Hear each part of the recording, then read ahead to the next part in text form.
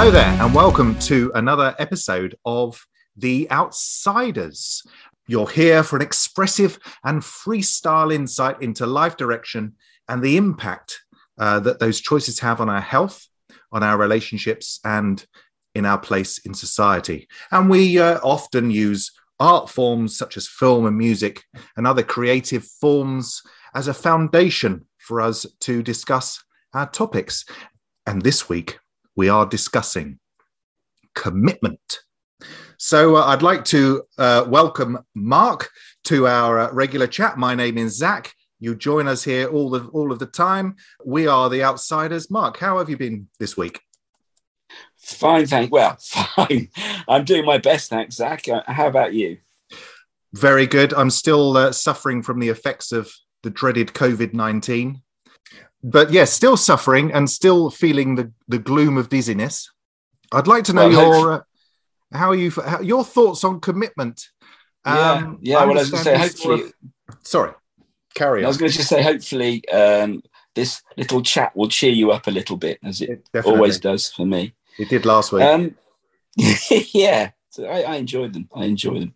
So, yeah, commitment. It was an issue that came to my mind. I was thinking of all of the impacts that affect us as we call ourselves outsiders. And I think one of the main ones that came to my mind when I was thinking about this theme was this aspect of how I look at the world and interact with it.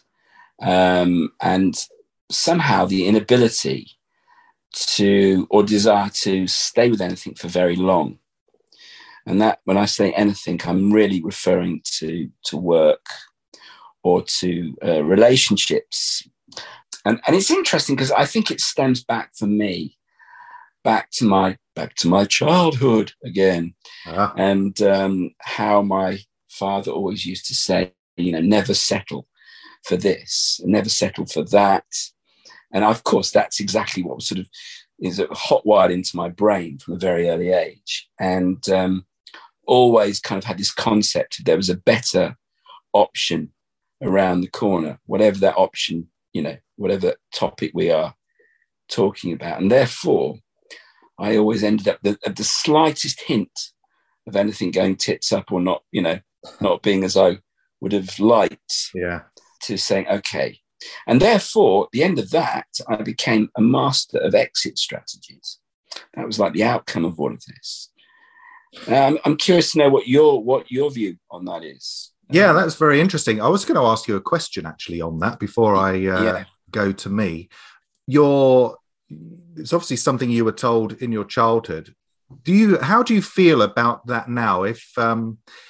Would it be something that you would say to your daughter, for instance, that sort of advice to never settle, always strive for something? Is it something that is a positive to strive for something, or do you feel that it holds you back? I think it can go absolutely can go both ways. But I really think that the ultimate satisfaction is to complete a task or to complete a job, or this is something I started to force myself with. So, for example, later in life, I went back into education. I started to study again because I was so programmed for life likes immediate gratification in any form or shape or form, that I just said I started to challenge myself to complete a task, complete a project.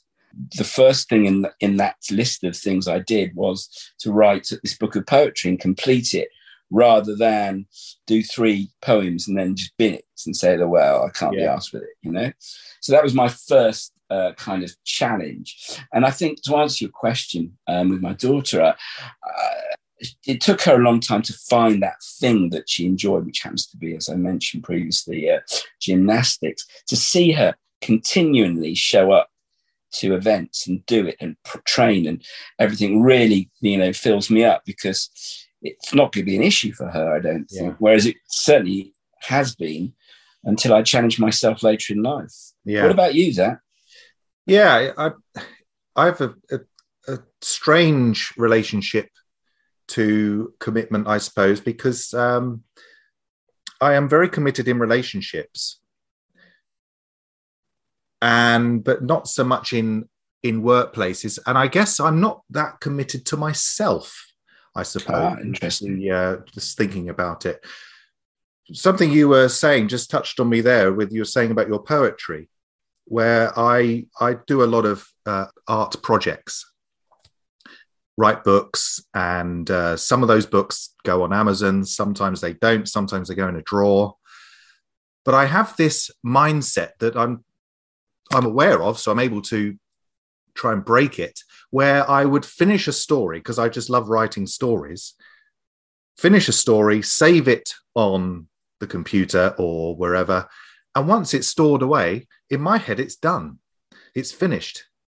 And so I move on to the next project automatically. Whereas, of course, after that, any fool would tell you that after that, you've got all of the publishing process and marketing process and getting it out there process. And that's very interesting, because I was going to cut in there. I think that it all depends on your perception of completion, really, doesn't it? I mean, if you've done the story, then you've done the story. If you want it out there, then there's a lot more to be done. But you can just get it out there, and that should be, sufficient. But we've got all this information pushing us to be making gazillion sales and doing book events and this, that, and the other. And that's the beauty of now, though, isn't it? The beauty of now is that you can do a film, you can do a book, and you can release it, because the tools are there now for any one of us to do it, which, like with the podcasts. Whereas when I was a child creating stories, I'd put them on a cassette, a C90 cassette, and nobody would see it. I'd make posters and stuff like that, like it was a proper film release, but nobody outside of my bedroom would see it. But that's satisfying for you, is the point, right? Yes, absolutely. I'm saying the outside world is sort of, how many books have you sold, and why aren't you doing this and that and the other? And actually, we're all built differently, and I think we've all got different skill sets. And I think this is, for me, kind of very interesting, this issue, because I've challenged myself to complete tasks, and then I've got this kind of ego thing going on, saying, well, now, just as you said, you've got to get the cover created, then you've got to start promoting it, then why haven't I sold, And I think one thing I will just say about this, which is that I think quite fascinating, is when I did the kids book with Olivia, we did two, and I did all these promotional things on Facebook and blah, blah, blah. Well, we've sold books. It has happened. And then maybe some of the promotional stuff worked. But the thing that shocked me the most, and this may be a little lesson here, is I got into some network group that I belonged to. And, we were all introducing ourselves, as part of this kind of getting to know you thing. And I'd said that I'd, written some children's books, and it connected with one lady particular who had a school, and she was based in Japan. And she said, I would like to know more about those. So I sent her the link, and I just thought, well, it's all very nice, blah, blah, blah, and nice things to say. And I remember waking up at some point during COVID. And I wasn't literally waking up, but at some point in the morning, and going on to social media. And she had posted a classroom of about 30 kids in Tokyo reading the book. Nice. I was like, yeah. That is more validation. Absolutely. And having fun with it than, whether I'd sold X or, Y amounts. So I think sometimes when you're not pushing it, organically, it finds its own way. Just having fun with it. It reminded me years ago, I did a children's book. I wrote it for my two children, who were both 9 and 6 at the time. And I went around local schools doing readings at the request of parents from various organizations that I was involved in. And it was so lovely. I went around, I sold a couple of books. They'd come in with a bit of pocket money. I'd sell a couple of books. But what was most rewarding was standing in front of the class. And the book is called Pirates versus Fairies. And I did pirate school, and I got children to come up and we'd practice being a pirate. And that was the best bit. that I loved doing all of that.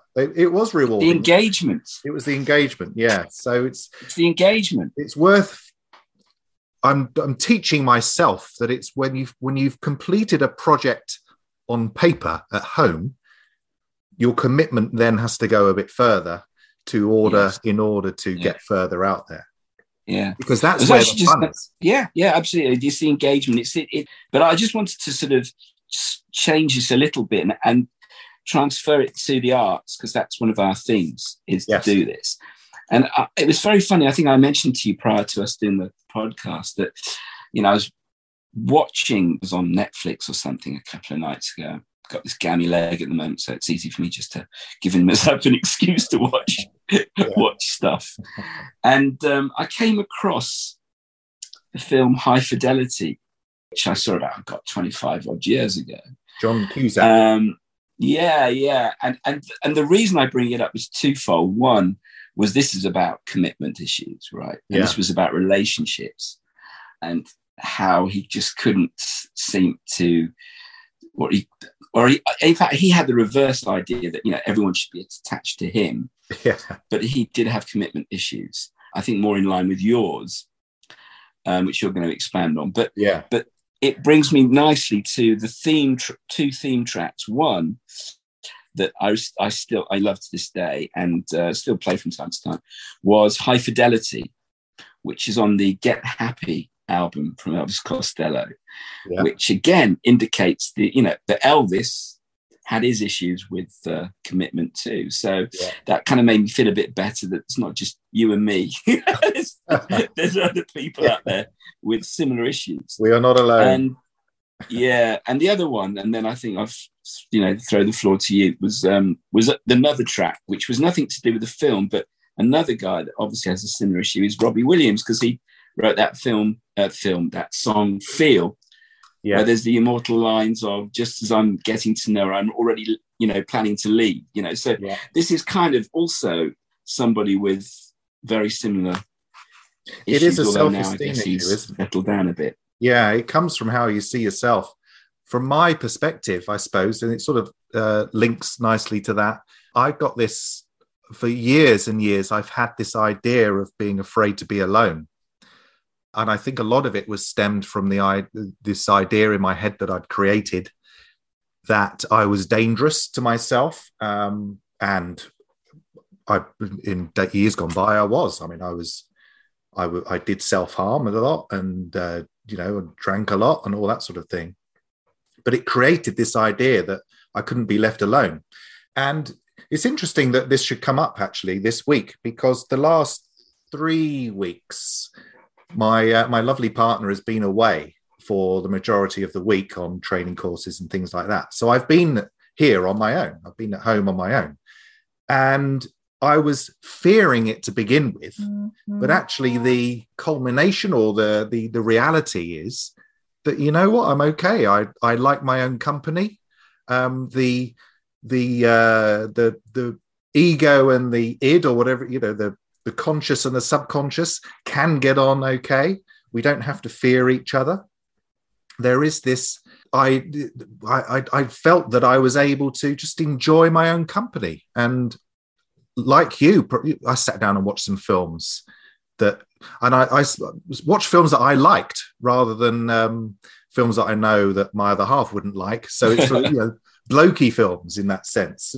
Just sort of release my own chains that I put on myself and enjoy my own company. And I found that by doing that and by not living in that fear, that I'd never found that I was bored, even when I wasn't doing anything. I was just enjoying the space and enjoying my own company and thoughts. So it is something that we can all turn around and adapt. And I think so. I think we have to. I think the key here, the learning, is to challenge yourself, because inside when you're letting yourself have an easy ride of it. Yeah. And I think just going back to relationships, I was even thinking that there were several times I've been challenged by the other, the sufferee, as to, why would you want to leave? Why would you? Yeah. You know, what's wrong? And in most cases, there weren't many massive issues. It was just me fighting myself. Yeah. And having this kind of preconditioned concept of anything that just slightly wasn't right was a sign. And these are all things, the messages that we pick up. They are. When we're much younger. Absolutely, they are. There's sort of, you know, you could talk about perfectionism. You could talk about all sorts of things like that, about what and expectations. And we do look for faults. We look for faults in ourselves most of the time. Yeah. Mm-hmm. And through that, I guess we're looking for faults in other people, which we can change. It's about perspective, isn't it? And bringing ownership to yourself. We are in control of our lives, and we are responsible. Absolutely, Zach. And I think we have to keep on challenging ourselves to get better. We do. And as we've always said through our previous pods, is that we have to get ourselves better, to be better role models for our kids, and become better people, you know, on an ongoing basis. And I think challenging ourselves to shift these hurdles and these internal issues is the way forward, really. It most certainly is. It most certainly is. Well, I think we are there where it comes to the time limit of this episode this week. Thank you for listening. Any final thoughts, Mark, that you'd like to add? No, I think I've just kind of said it, really. I think, you know, it's good to know, as I said, through the arts, through film and music and other forms, that other people, you know, even well-known ones, are suffering and have been suffering with this. So, you know, we're not alone, I think, is the point. We are not alone. We are. No, you're absolutely right. We're not alone in this universe of outsiders, and it'd be great to connect with more as we expand on our project. Come to our Facebook group and like us. Yeah, we've got a Facebook page now, Zach, don't we? We have indeed. Looks splendid. It's looking cool. We're trying to look cool. We are cool. We continue to be cool, Zach. We are cool. Indeed we do. So come and find us on there. Leave some comments, and we will be back next time for another exciting episode of The Outsiders. We'll see you then. See you then.